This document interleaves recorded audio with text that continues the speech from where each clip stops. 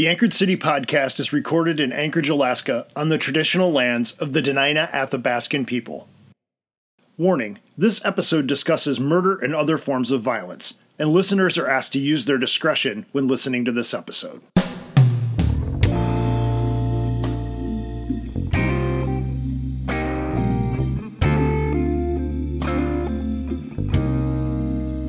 I have heard the oldest stories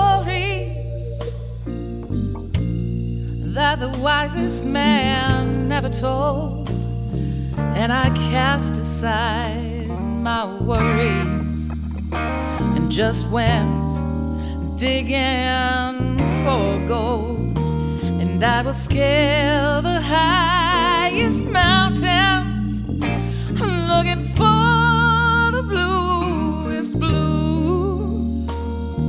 But of all the roads I'll ever walk, I can't have you. Welcome to the Anchorage City podcast, where we're connecting with Anchorage's soul through her history, stories, and people. I'm your host, Joel Kiekenfeld. Back in July of this year, Vogue magazine declared, in 2023, we may be living in the golden age of the best true crime podcast. Remember back when there was appointment listening? Those olden days of waiting for the next serial installment may not be that far in the past, but there's no shortage of true crime offerings that have blossomed in the decade-ish since to fill its place. True crime podcasts are so popular that they've even inspired the Hulu show Only Murders in the Building, which stars Steve Martin, Martin Short, and Selena Gomez. And while this episode is not a true crime podcast, we are talking about murder and violence. 108 years ago this week, on November 29, 1915, Edward Slumke, a.k.a. Edward Krause, a.k.a. Ole Moe, was extradited back to Alaska. Slumke, known in Alaska as Krause, was arrested by police detectives in Seattle, Washington on November 15, 1915, after a passenger on a steamship he was traveling on recognized him from a wanted poster. He was traveling under the name Ole Moe. The cover of the Alaska Daily Empire, the newspaper in Juneau at the time, on November 16, told the tale. The headlines read, "Krause captured, thought to be a triple murderer. Krause sinless," he says. 3 believed victims of Krause, and Plunkett probably murdered. According to the paper, it was suspected that Krause had killed Ole Moe, who he was impersonating while attempting to flee southeast Alaska. It was also suspected that he had killed Captain James O. Plunkett of Juneau and William Christie of Treadwell. A Seattle police detective, after a 4-hour interview with Krause, was quoted as saying, "There is not the slightest doubt in my mind but that Edward Krause murdered William Christie, his chief motive being the love he had for Mrs. Christie, whose first husband, John Gasikas, was German and a friend of Krause, and I expect soon to bring out evidence that Krause murdered Ole Moe, whose name Krause was taking. At best, Moe is missing under very strange circumstances." When Krause returned to Alaska on November 29, 1915, the Alaska Daily Empire continued the story explaining, "The alleged slayer is in the charge of Deputy Marshal Frank R. Cook of Skagway and several guards from Juneau." Krause had first arrived in Alaska under his given name, Edward Slumke, in 1897 as part of the U.S. Army and was stationed in Wrangell. In 1902, he deserted when his unit was deployed to China to fight in the Boxer Rebellion. In 1912, Krause threw his hat in the ring and ran for the seat in the territorial legislature as part of the Socialist Party. Krause sat in a Juneau jail cell for a year, during which the newly formed Federal Bureau of Investigation and the U.S. State Department investigated a string of disappearances and suspected murders linked to the one-time would-be politician and Army deserter.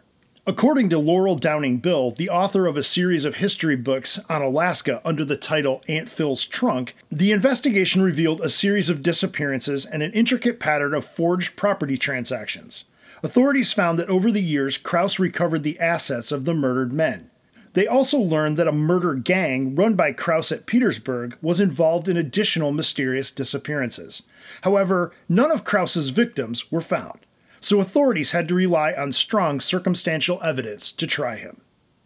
Historian David Reamer, writing in the Anchorage Daily News, notes, Krause's modus operandi was simple and clever, in as far as one might want to compliment a serial killer. Given the transient nature of Alaska at the time, he preferred victims with no known spouse or children. Hence, there was less chance of a relative searching for their lost kin or pestering law enforcement for an investigation. He also ensured that no one ever discovered his victims' bodies. The dead man's paperwork allowed Krause to travel anonymously as needed and access the victim's wealth and possessions. His crimes came to light only after he broke his pattern. The end began with a woman. Krause and William Christie sought the affections of the same woman, Celia Gasikas. In late 1915, she chose Christie, who worked for the gold mine operation on Douglas Island near Juneau. Krause traveled to Treadwell, a gold mine on the south side of Douglas Island, where he presented himself as a U.S. Marshal named Miller and wove a tale for mine managers that he had a court summons for William Christie. Christie left in the custody of Krause and was never seen again. David Reamer reports that Celia, Christie's widow, visited Krause in the Juneau jail and begged him for information about her husband. While visibly affected by her presence, Krause refused to divulge anything. He told her, "I cannot tell." Reamer also relays that the year-long investigation convincingly linked Krause to at least 8 missing men. He almost certainly killed more, but the evidence was lacking. But the murder that finally got Krause sentenced to death by hanging was the killing of charter boat operator James Plunkett. It was a hard case to prove since there was no body and no witnesses. According to Reamer, the prosecution believed they could construct a chain of events wherein the only rational conclusion was that Krause had murdered them. Given the choice between the two cases, the prosecution prioritized the Plunkett charge, with the trial beginning September 22 of 1916. On October 5, 1916, the jury deliberated for 6 hours before returning a guilty verdict. To this point in his legal battles, Krause had acted tough, stoic even. Near the end of his journey, his nerve finally failed him. Upon hearing the verdict, he paled and collapsed in his chair. He recovered enough to shuffle back to his cell under his own power before collapsing again on his cot. After an appeal failed, Krause's execution was set for May 11, 1917. However, the Krause story had one more twist. With the sentence of death by hanging looming over him, during the night of April 12, Krause sawed through the bars of his jail cell and created an 18-inch gap, enough to slip through. At the right moment, Krause wiggled through the opening and then out an unlocked door into the night. A guard heard the door, rushed out, and fired 2 shots to sound the alarm, but Krause vanished. He stole a small boat and left Juneau behind. Laurel Downing Bill tells what happens next this way. Fishing fleets from every community in Southeast mobilized to block Krause's escape out of Alaska. The mines on both sides of Gastineau Channel closed down, and 1,000 miners joined in the hunt. While house-to-house searches were conducted, Governor Strong announced a $1,000 reward, dead or alive. Upon hearing of Krause's escape, Arvid Franson, who was away from home working on a boat, became worried about the safety of his family. He returned to his home at Doty Cove. After 2 days on the lam, Krause beached his stolen boat in Doty Cove. What happened next was reported in the Alaska Daily Empire the next day, in the words of Arvid Franson. He said, "Just as we were sitting down to dinner, one of the children looked out and saw him coming towards the house. 'Papa, here comes a man,' said the little fellow. I told my wife to take a broom and start sweeping on the front porch while I got the rifle, which was hanging on the wall in direct line with the man and with an open window between us. I heard my wife say good morning, but I did not hear any reply. I then stepped into the open with the rifle aimed at him and asked, 'Are you Krause?' 'Yes,' he answered. His teeth were locked tight and he spoke through them.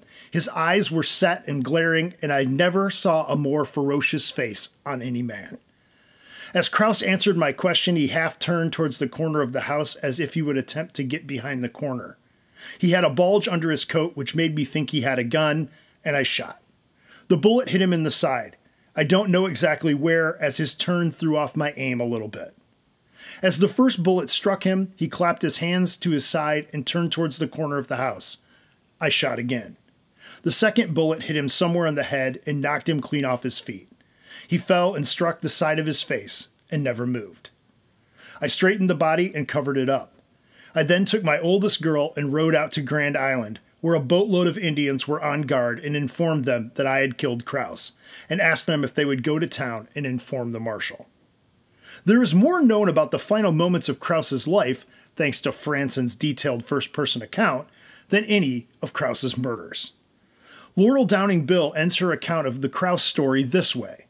To this day, law enforcement believes the extent of Krause's criminal activities, if ever known, would be one of the most startling in the annals of American crime history. And there are deserts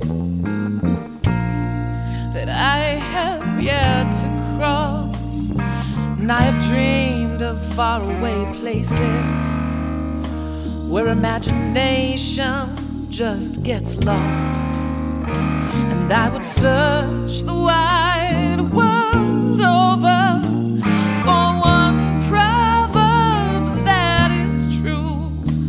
But of all the roads I'll ever walk, I can't have you. On February 28, 1984, the top headline on the cover of the Anchorage Times read, "Hanson's Hunt Nets 461 Years." The subheadlines added, "Alaskan Fits Mold of Serial Murderer," and "Deadly Sport Killed Dancers." The Daily News headline read, "Anchorage Man Admits to Killing 17 Women." The opening line of the story read, "An Anchorage baker confessed Monday to killing 17 nightclub dancers, prostitutes, and other women over the past 10 years, and raping more than 30 others." According to the Washington Post, a trooper who helped put Mr. Hanson behind bars told the Anchorage Daily News in 2008 that Mr. Hanson's victims initially included any woman who caught his eye. But Hanson quickly learned that strippers and prostitutes were harder to track and less likely to be missed. Hanson pled guilty to 4 of the 17 murders and was sentenced to 461 years plus life in prison. He died in jail in 2014 at the age of 75. To date, only 12 bodies of the 17 women Hanson confessed to killing have ever been found. One of the bodies was positively identified as recently as 2021, 37 years after it was discovered. The story of Anchorage's most well-known killer, Robert Hanson, is well known. Hanson, sometimes referred to as the Butcher Baker, was described by a high school friend as just a little bit different from the rest of us. That was a massive understatement. The Daily Times reported prosecutor Frank Rothschild outlining Hanson's differences this way. When asked why he killed, the Iowa native talked about the rejection he felt as a teenager due to his speech impediment and severe acne. This man, whose name was spelled incorrectly in his high school yearbook from Pocahontas High School, talked of the years he spent watching everyone else get theirs, and decided, "It's my turn to have mine now." But it's more than that, Rothschild said. Hanson is a hunter, a bowman who's won awards for stalking caribou, bears, and Dall sheep. He relished the power he has over animals and people he deemed lower than himself. It was all a game to him, done for the thrill. The paper also outlined how Hanson did it, saying, he would meet a prostitute or dancer and make a deal for sex. Once in his car, Hanson said it was almost a reflex action for him to grab the back of the woman's head with one hand while reaching under the seat for a gun with the other. He would hold the gun on her head and threaten to kill her if she didn't do everything he said. And then he took her to a remote area for sex. As long as she would go along with what I wanted out there, okay, we'd go home and that was it, Hanson said in a confession to prosecutors and troopers. And if they didn't, Trooper Glenn Froth asked? They stayed, Hanson said. Hanson by day was a local baker selling you donuts, and by night was, according to Rothschild, the most prolific mass murderer in modern Alaskan history. Oh, the strength I gather, and with all those lessons learned, with the crazy long life that I lived already, and the scars I earned, I still can't seem to find the answers. And though the questions I never knew, but loving you just once was worth it. Serial killers get lots of attention and steal headlines. But the reality is that we are awash in violence in our culture. In 2017, that reality was all too clear to Anchorage residents. 2017 was the deadliest year in Anchorage history, with a record 37 murders in the city. The record was striking, And more striking was that it was replacing the previous high from just 1 year before. In 2016, former police chief Mark Mew was quoted as saying, "The homicide rate in Anchorage has always run between 12 and 24. That was sort of the rule of thumb. We rarely did better than 12, and we rarely did worse than twice that."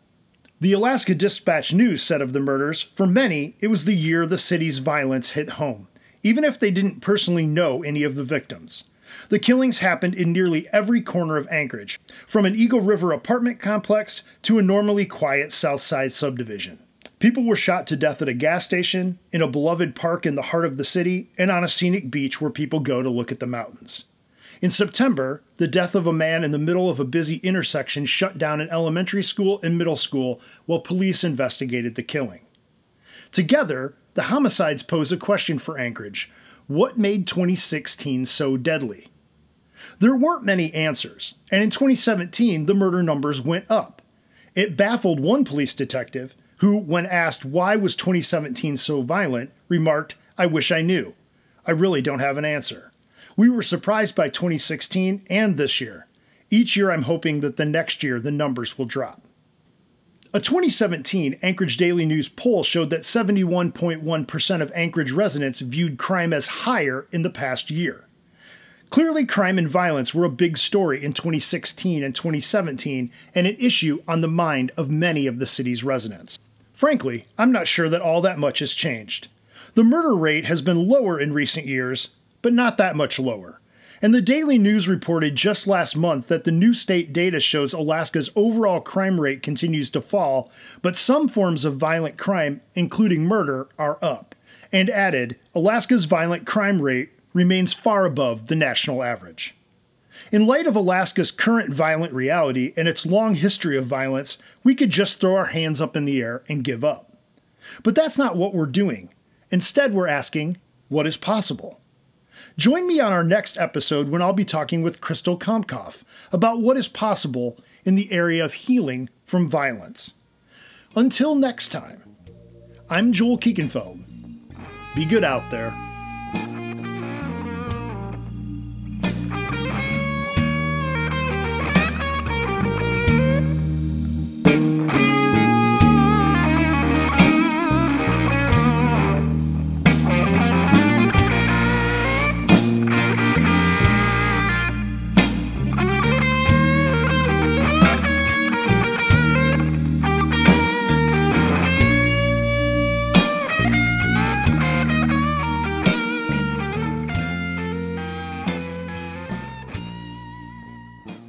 Thank you so much for listening. We're grateful for you, our listeners.